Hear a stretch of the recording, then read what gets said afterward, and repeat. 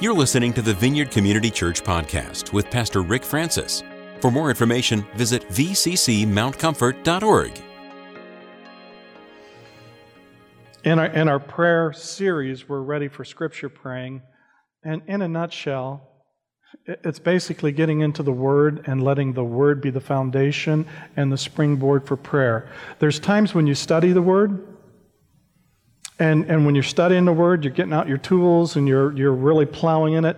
That's not what we're talking about when we're saying using the Scriptures in prayer. When you're using Scriptures in prayer, it's more of a devotional concept.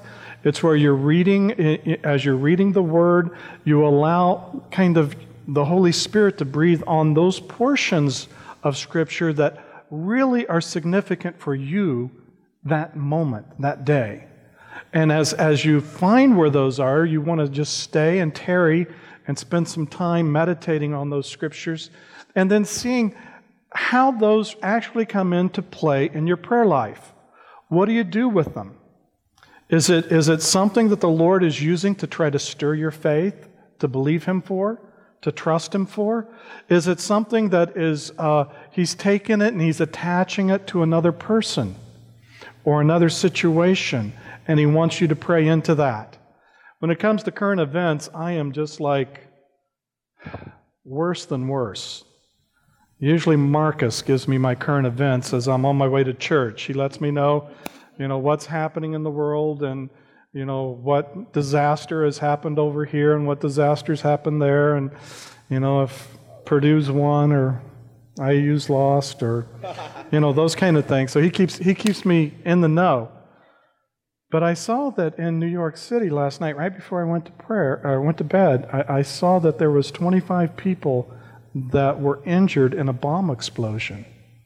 And I just thought, and my heart went out for that situation.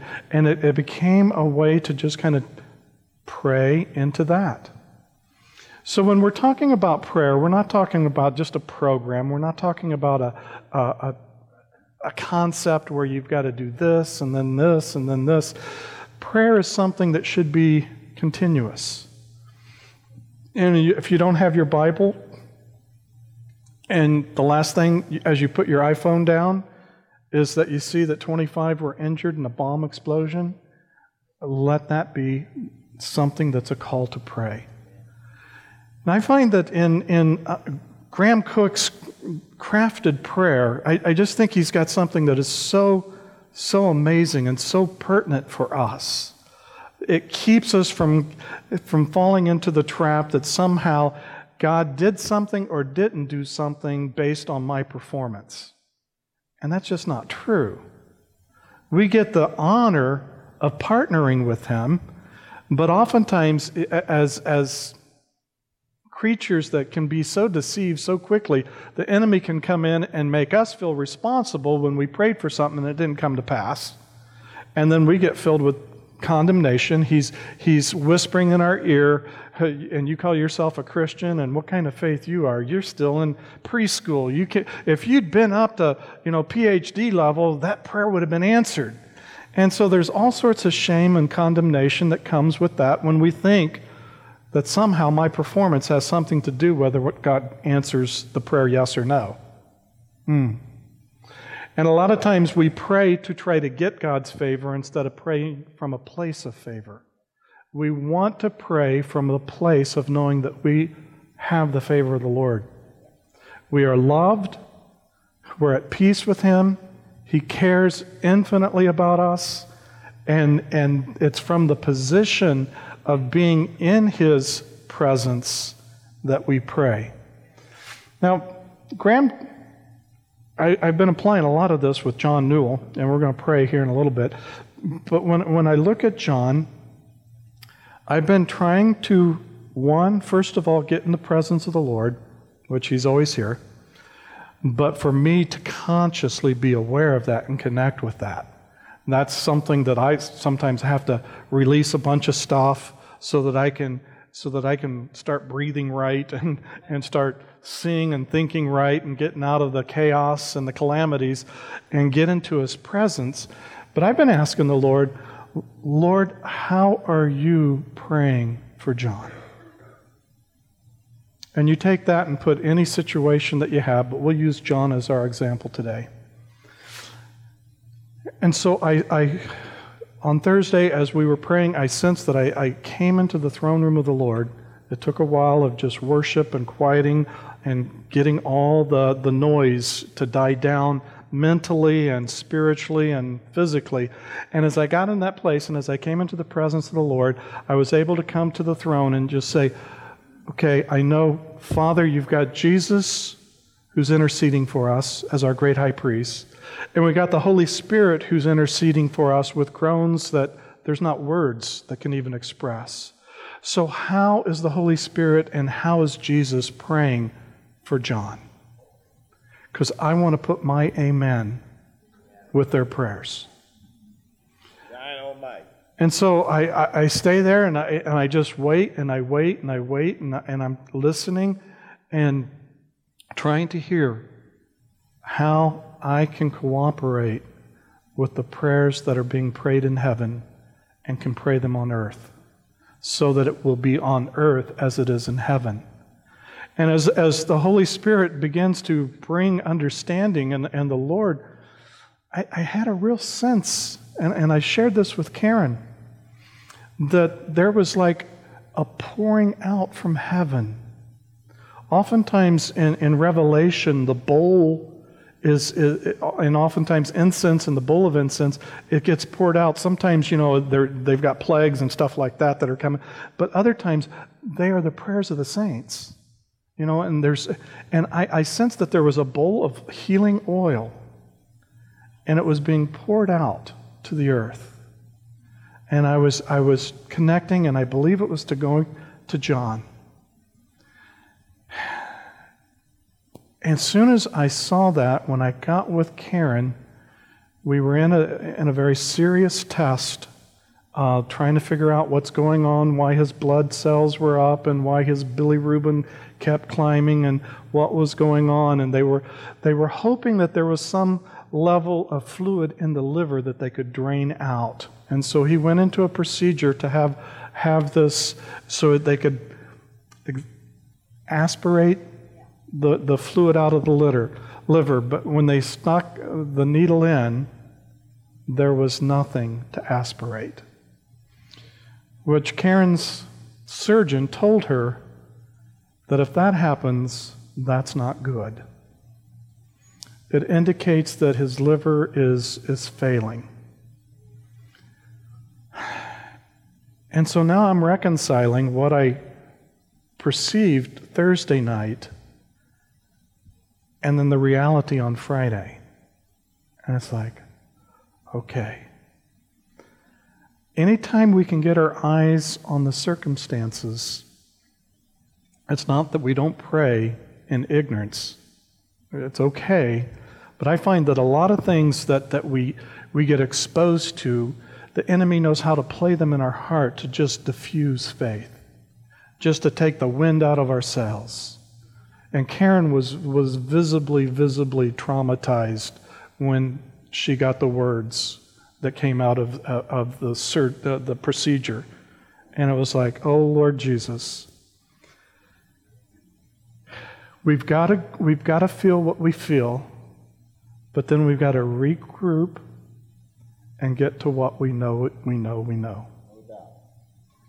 Now, I haven't heard a word from the Lord that Jesus has said that John's going to be absolutely healed. But I have had a word that I know that John is alive in Christ and he will never die. If something happens to his body, that's not going to stop his eternal life. His eternal life is there forever and ever and ever. And so I'm not taking that as some kind of religious consolation. I just take that as foundational truth, that is a given. And from that, to contend and to war and to continue to press in to what we see the Holy Spirit and the Lord Jesus doing. John has been talking about going home. He's tired. His body's gone over a month through stuff that's unbelievable. He doesn't want to leave Karen, but he's tired. He's exhausted. I can't even tell you how much he weighs, but he's less than half of what he was. And it's hard to see, and he's exhausted, and he's tired, and as I was talking with Karen, she said, what do I tell John? And I said, tell John what we've always told John. You follow Jesus. And if Jesus comes to get you, you follow him. And if he doesn't, you stay right where Jesus is. You stay with Jesus.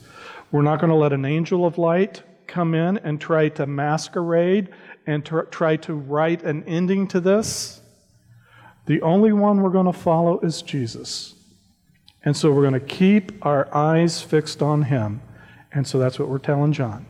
John, you're going to follow Jesus. You have in the past, we are in the present, and we will in the future. We will follow Jesus. That seemed to give Karen peace, it gave me peace, and it gave John peace. And so as we pray, I'm praying for a miracle. Right now the stage is set for God to show off and to show his glory like none other. I don't think there's anything else medical community can do. They've done everything they can do. However, Dr. Sipa still says there's still hope.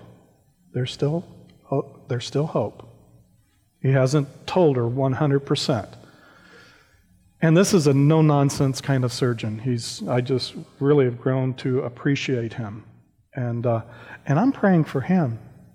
And when you start praying and you get into the presence in the throne room of God and you see what Jesus and the Holy Spirit before the Father are praying to the Father, then you can say, and what is the prayer for Dr. Sipa? What are you praying there? This young man is an amazing young man. And he's going to have many, many more very seriously ill surgical candidates in his future. And I'm just praying, Lord, I want to pray the prayers that you're praying for this man. I think when we start to pray that way, it really makes all the difference in the world. I've got a zillion quotes from a lot of men of prayer, but the one that just kind of captured me most is George Mueller, the guy in England who had the orphanage. When he was 90 years old, he made this statement. He's never prayed a prayer that was not answered. Now this isn't yes, no. No, he never prayed a prayer that didn't come to pass. Okay? We could all say, well, I've never prayed a prayer that wasn't answered. Yeah, God said no. That's not what he... But here's the genius, and I don't think a lot of us, especially scholars who've studied George, kind of understand why George never had to know. Is because he was so connected in the Holy Spirit. He was so enriched in the Word of the Lord. And he wasn't sometimes, our approach to Scriptures, sometimes we get the Bible, and our attitude toward this is that this is a tool that I can manipulate God with. Now, we never say it quite like that, but in our heart of hearts, we think, if I can know enough of this Word, then I can know how to get God to do what I want Him to do. And so we use this sometimes as a rabbit's foot. We use this sometimes as a tool to argue with God and to make demands. A lot of times when it comes to praying the Scriptures, it's like, God, your Word says this, so therefore this. Boom. And we say it not from a position of intimacy and love. We say it from a position of, I'm mad, and it's not going the way I want it to go. And God, I'm standing on your Word, and you're the problem. But we don't quite say it that way, but that's what we feel. So start doing what your Word says. Otherwise, you're a liar, and I'm throwing the book away. And we give ultimatums to God, we argue, we bargain, we go everywhere with it. There's so many ways to approach this book. But the only way to approach it is from love. If you know that this is a book that is designed to convey to you the love of God and the revelation of Jesus Christ and the fullness of the gospel, it's the only way you can read this book and not get screwed up. Any other foundation? The enemy knows every way in which we've approached God's Word wrong. And he knows how to get us tripped up. He brings in doubts. I've seen baby Christians who've had a born-again experience with Jesus and alive with the Lord, and they start reading the Bible, and the enemy comes, and pretty soon they don't believe anything. Why? Because they read the Bible. And they started in the Old Testament and died somewhere around Leviticus. And so it's just like praying Scripture can be life-giving. But we don't pray from Scripture to where we get these promises and we've got them listed, and now we're squeezing God to stand good by His promise. No. Out of our love relationship with God, we see these incredible promises that He's given to us. We see them and we say, Lord, do I pray this one for John? Do I pray this one for me? Is this the one that you want me to pray now for this situation? And it's a living relationship. A lot of times when we use the Bible as something that we have on God, it's not coming from relationship. It's coming from a knowledge contest. And so we want to prove that we know something, therefore, God, you've got to do it. Do it from love.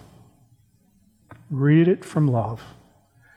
And read it with the Holy Spirit. Anytime you're in the Scriptures and you don't have the Holy Spirit leading you, it's amazing how crazy that can get. A lot of times people like to just say, well, I got up the other day and I thought, Lord, I don't know where to read, so where shall I read? And they open the Bible and they read something and they say, wow, that was really good. So they try that technique the next day. And they got up and they say, Lord, I really need to hear a word from you. It says, and Judas went out and hung himself. And you say, oh, Lord, I better pick another one. Go thou and do likewise. You can get some really crazy stuff. And we have an enemy who is there to encourage us to misinterpret this as much as possible. But we also have an advocate, the Holy Spirit, who is our guide, our counselor, our comforter, the Spirit of truth, who wants us to know the truth because He knows the truth will set us free. So, Holy Spirit's absolutely important if we're going to get this right. Okay? Sorry, I was going to do that 10 minutes late. Okay. Oh, and I didn't even turn on my recording. Oh, my son is going to be upset with me. Oh, well, we'll just say we worshiped all morning and said that. So you won't have it on the podcast. Okay. So let's pray. Father, you are so wonderful. You're so good. Your goodness has been manifested among us today, and we can't say anything other than you are good. You're loving, you're kind, you're gracious. You love your children. And today we come and we gather and we want to pray the very prayers that Jesus and the Holy Spirit are praying for John today. And so as we come into your presence, as we come into the throne room, we say, Lord, would you show us how to pray? Show us how to pray for John. Show us how to pray for Betsy. Show us how to pray for Maddie. Show us how to pray for Mike.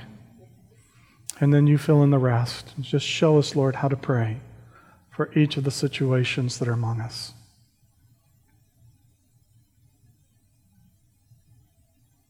I'll just take a few moments and let Him show you.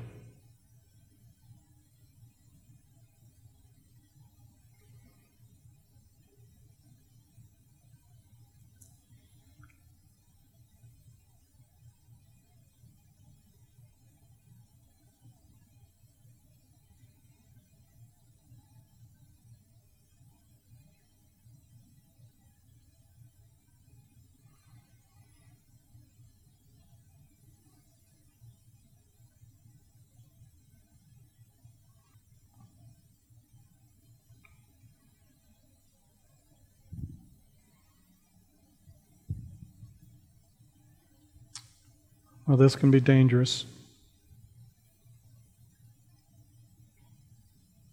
But I'm going to ask you, as the Lord shows you how to pray for John, to lead us in prayer. I'm going to bring the microphone up here. I'll have it next to me. And if the Lord is showing you something to pray for John, and it's corporate, I invite you to come and share it.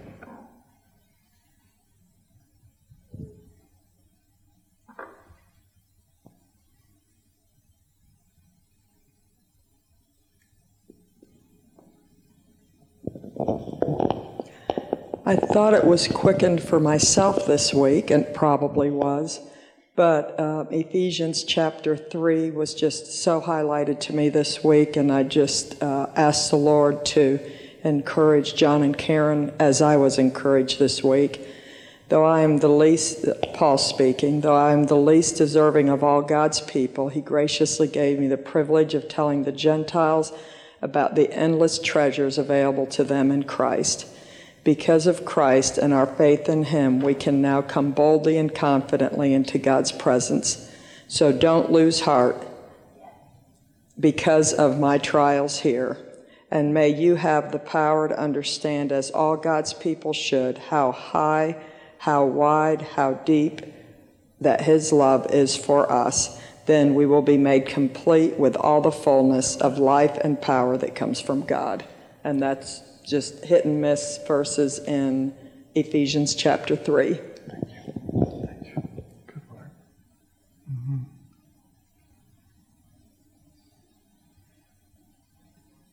Mm-hmm.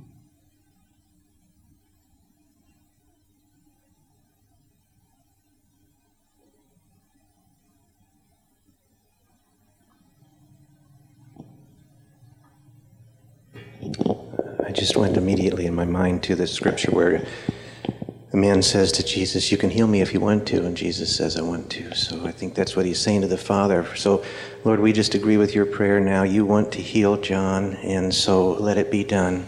Let your desire, Lord, your desire be satisfied completely.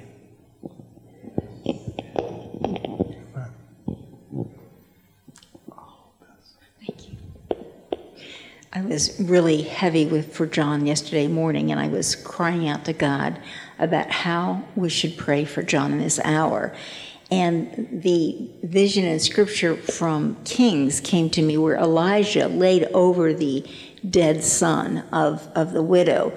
And so I sensed the Lord just saying, He was breathing life into John. And so I kind of hung on to that word life, because that gave me a sense of maybe what Jesus was praying for John. And so then I went to Deuteronomy 30, and Jesus is saying, I set before you, or God is saying, life and death.